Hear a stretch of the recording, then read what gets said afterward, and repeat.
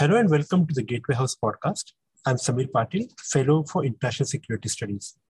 The use of unmanned systems by non-state actors has increased significantly since the attack on Saudi Aramco facilities in September 2019. More recently, in May 2021, it was reported that Israeli Defense Forces took out an underwater unmanned system belonging to the Hamas terrorist group. This has highlighted the growing proliferation of unmanned systems beyond the conventional aerial domain to the underwater domain as well. Closer home, India too has experienced a significant uptick in the use of unmanned systems, especially on its western front, where drones are used to perpetrate smuggling of arms and explosives from across the border. In a sign of escalation, in June 2021, 2 drones were used to drop explosives at an Indian Air Force station in Jammu. The risk of asymmetric warfare from this growing proliferation is ever increasing. The prolific use of unmanned aerial systems during the Armenia-Azerbaijan conflict, as well as the use of unmanned underwater systems by China, brings into focus the tactical benefits of such systems, as well as the role of state actors. Undoubtedly, countering unmanned systems is at the top of the minds of defense strategists all over the world, including India. To discuss this issue, we have with us today Zachary Kallenborn. He is a research affiliate at the Unconventional Weapons and Technology Division of National Consortium for the Study of Terrorism and Responses to Terrorism at the University of Maryland. He has also consulted for numerous US government agencies, including the Departments of State, Defense, Commerce, and Homeland Security. Welcome, Mr. Kallenborn, to this edition of the Gateway House podcast. Now, based on what we have seen in the last few years, what trends do you see going forward as far as threats from standalone unmanned systems are concerned, both in the aerial and underwater domains? Yeah, so first off, thanks for having me. So threat-wise, it's going to really depend on what actors we're really talking about here. You can think about, all 3 levels of actor. You have sort of great powers, middle powers, and, terrorist actors. At the great power level, I think the types of threats we're seeing is greater expansion and capability around existing UAVs, where, UAVs have been used by military powers for quite a while here. But you're getting higher levels of sophistication when you combine with autonomy and artificial intelligence. So, for example, US DARPA did a test last year where they had a fight between an F-16 and a artificial intelligence system. The artificial intelligence system ended up winning pretty conclusively. And so that's what we're seeing at the great power level. That said, for smaller and middler powers, they aren't necessarily having that level of capability. And I think the threats that we see there are more along the lines of instability and inequality. That is what we saw, for example, in the conflict between Armenia and Azerbaijan, in which Azerbaijan made extensive and quite successful use of unmanned aerial vehicles, and very quickly was able to defeat the Armenian forces. In conflicts like that, where we have levels of inequality where one side has a bunch of drones and one side doesn't, I think you're going to see some level of instability going on there. And I realize I'm mostly hitting UAVs at the moment, so I think I'll circle back through all 3 of these with UUVs.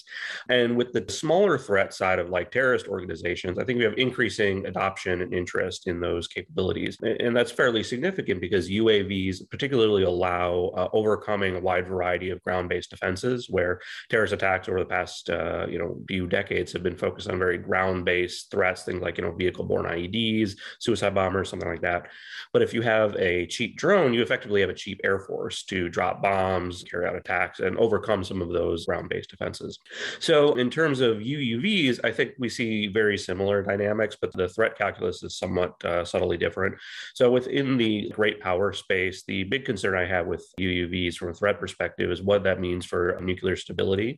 There's been some arguments about creating more transparent oceans where you have much better insight into what's going on in the ocean through, the use of collective UUVs that may form networks, carry out cheap sensors, and just sort of explore the ocean, potentially even carry out attacks. How serious that is, I think it's at least a very plausible concern. The challenge is, for potential initial decapitation strike, in which you would potentially need to locate all nuclear submarines reliably, that's a tough order, but it's not entirely implausible. In fact, during the Cold War, the U.S. intelligence community believed that they had sufficient understanding of Soviet nuclear submarines submarines that they actually could have carried out a decapitation strike should they want to. So it's at least theoretically plausible. UUVs for middling powers, I don't see as being all that much of a concern. I suppose it's like relatively easier access to submarine basic technology where it may normally be much more expensive and complex to create and have a big submarine. But if you can get a UUV commercially or just develop a military one, that's going to be lower your price and capability there. For terrorist organizations, I don't see it as a major threat. I think submarine cables are one, potentially severing internet connections, data connections. But besides that, I think it's mostly like a smuggling risk, gang organizations and stuff like that, moving material, supplies, and other illicit goods. I don't see it as a huge issue there. Thank you. You have also written extensively on swarming drones as the future weapons of mass destruction. Can you elaborate on this a bit more? Yeah, sure. So when it comes to weapons of mass destruction, there are really two essential criteria that sort of binds our traditional weapons of mass destruction, that is chemical, biological, nuclear, and to a lesser extent, radiological weapons. And that's that they are, number one, capable of causing significant casualties in a single attack. AK-47s, for example, they may spread throughout the world and cause lots of casualties, but in a single attack, there's only so much you can do with a single AK-47. By contrast, with a large amount of chemical weapons agent or biological weapons agent, of course, a nuclear weapon, you can potentially wipe out most of a city. And the second criteria I see is the indiscriminate nature of these weapons. That is, like with a chemical or biological agent, for example, a bad wind condition might blow the agent into a non-military civilian population. And there's not really an effective way to control exactly where that hits. Likewise, with nuclear weapons, they're simply so massively destructive that you're going to kill a whole lot of innocent people. So I see those same criteria as applicable to particularly large-scale drone swarms when they are fused with artificial intelligence and autonomy. So the challenge for scale, drone swarms can theoretically scale up to any amount of drones that you want. There are, of course, going to be practical challenges with it, and at some point you run into diminishing returns. But the U.S. military, for example, has been doing modeling of what happens if you have a drone swarm of up to 1 million drones working under the sea, on the surface, and the air, all operating together. So you can essentially have as many drones as you want. Now, whether it's more useful to have 1 million than 999,999, that's a different question entirely. But theoretically, you could have as much destructive capability as you want. So that meets the first criteria there of massive destructive capability in a single attack. And then the second one there comes from autonomy and control. That is that indiscriminate nature. A wide variety of computer scientists and programmers are very concerned about autonomous weapons, particularly because of the brittleness and unexplainability of the systems, where our artificial intelligences could beat the most advanced chess and Go players in the world, but they don't have the simple judgment that we take for granted. One study looked at, they took like a regular apple, and the machine vision algorithm classified the apple as an apple of like 99% certainty. But then when the researchers put a sticky note on it that said iPod, it classified the apple as an iPod with 99% certainty. So it's relatively easy to fool. And that's a problem when we talk about massive scale swarm, that huge amount of drones, and they're all operating autonomously and they're so easily fooled, that can create a pretty significant challenge in controlling the actual harm. Those two levels of capability of high amount of harm coupled with indiscriminate nature, that's potentially a pretty major global challenge. Great. So how must nations shape their strategy to counter such dynamic threats from unmanned systems at the conventional as well as the unconventional level, both nationally and multilaterally?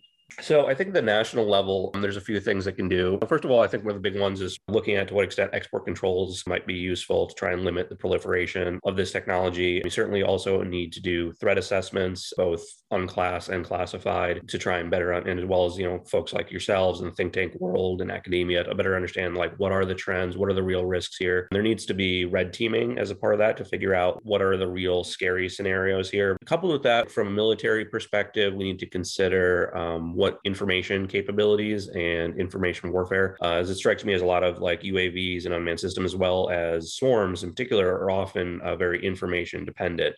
They're susceptible to jamming for electronic warfare type attacks. They're also cyber capabilities tend to be important, as well as potentially anti-space capabilities dealing with, because many of these systems are often GPS controlled. I also think it's important to remember, even though the technology is different, in some ways it's a similar threat to other types of undersea systems as well as aerial systems, and that a air defense system isn't going to discriminate between a drone and a regular aircraft. And there are some unique challenges there, particularly when we talk about swarming with the sheer numbers. That can be a challenge. I don't think there's any reason not to consider some basic options that are available already. At the level of dealing with terrorists, I think the challenge there is going to be how you protect particularly vulnerable critical infrastructure and trying to understand where those are, where a small amount of explosive material or unconventional material may create more significant harm. At the multilateral level, I think there's a need to, again, sort of expand those non-proliferation efforts, particularly around export controls and building up international norms, particularly when it comes to some of those larger scale swarms. I'm not terribly sold that there's any real need to ban or control drones other than that instability dynamic. But certainly when we're talking about uncontrollable, massive casualty inducing weapons, I think that requires a greater international effort that may come through the broader discussion around autonomous weapons that's currently going on at the United Nations around banning them. I'm not convinced by that effort either, but certainly something similar to that to try and restrict the spread is probably a good idea. Beyond that, yes, I think certainly research and development around countermeasures and understanding where the risks are. But yeah, so I think there's very much value across the full national and multilateral space to deal with the problem. And my last question is regarding the India-US Defense Technology Cooperation. So recently, both the countries announced a strategic partnership agreement for the co-development of an air-launched UAV. What benefits would such a technology offer over the conventional UAVs? Yeah, so the main benefit I see initially is logistics and delivery.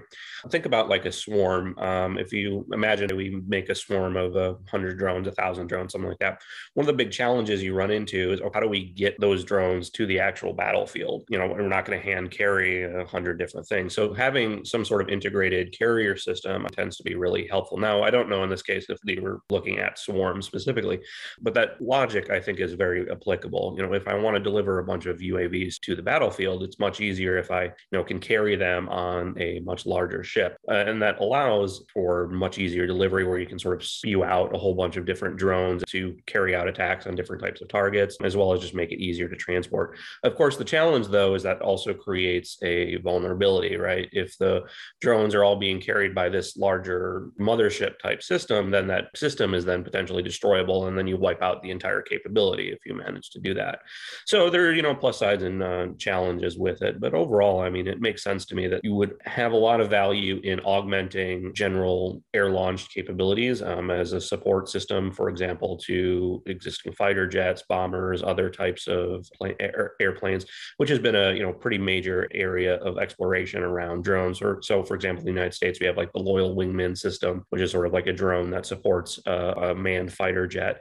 So that type of capability, I think, would be useful here as well. Thank you, Mr. Zachary Kallenborn, for sharing your valuable insights on this really interesting topic.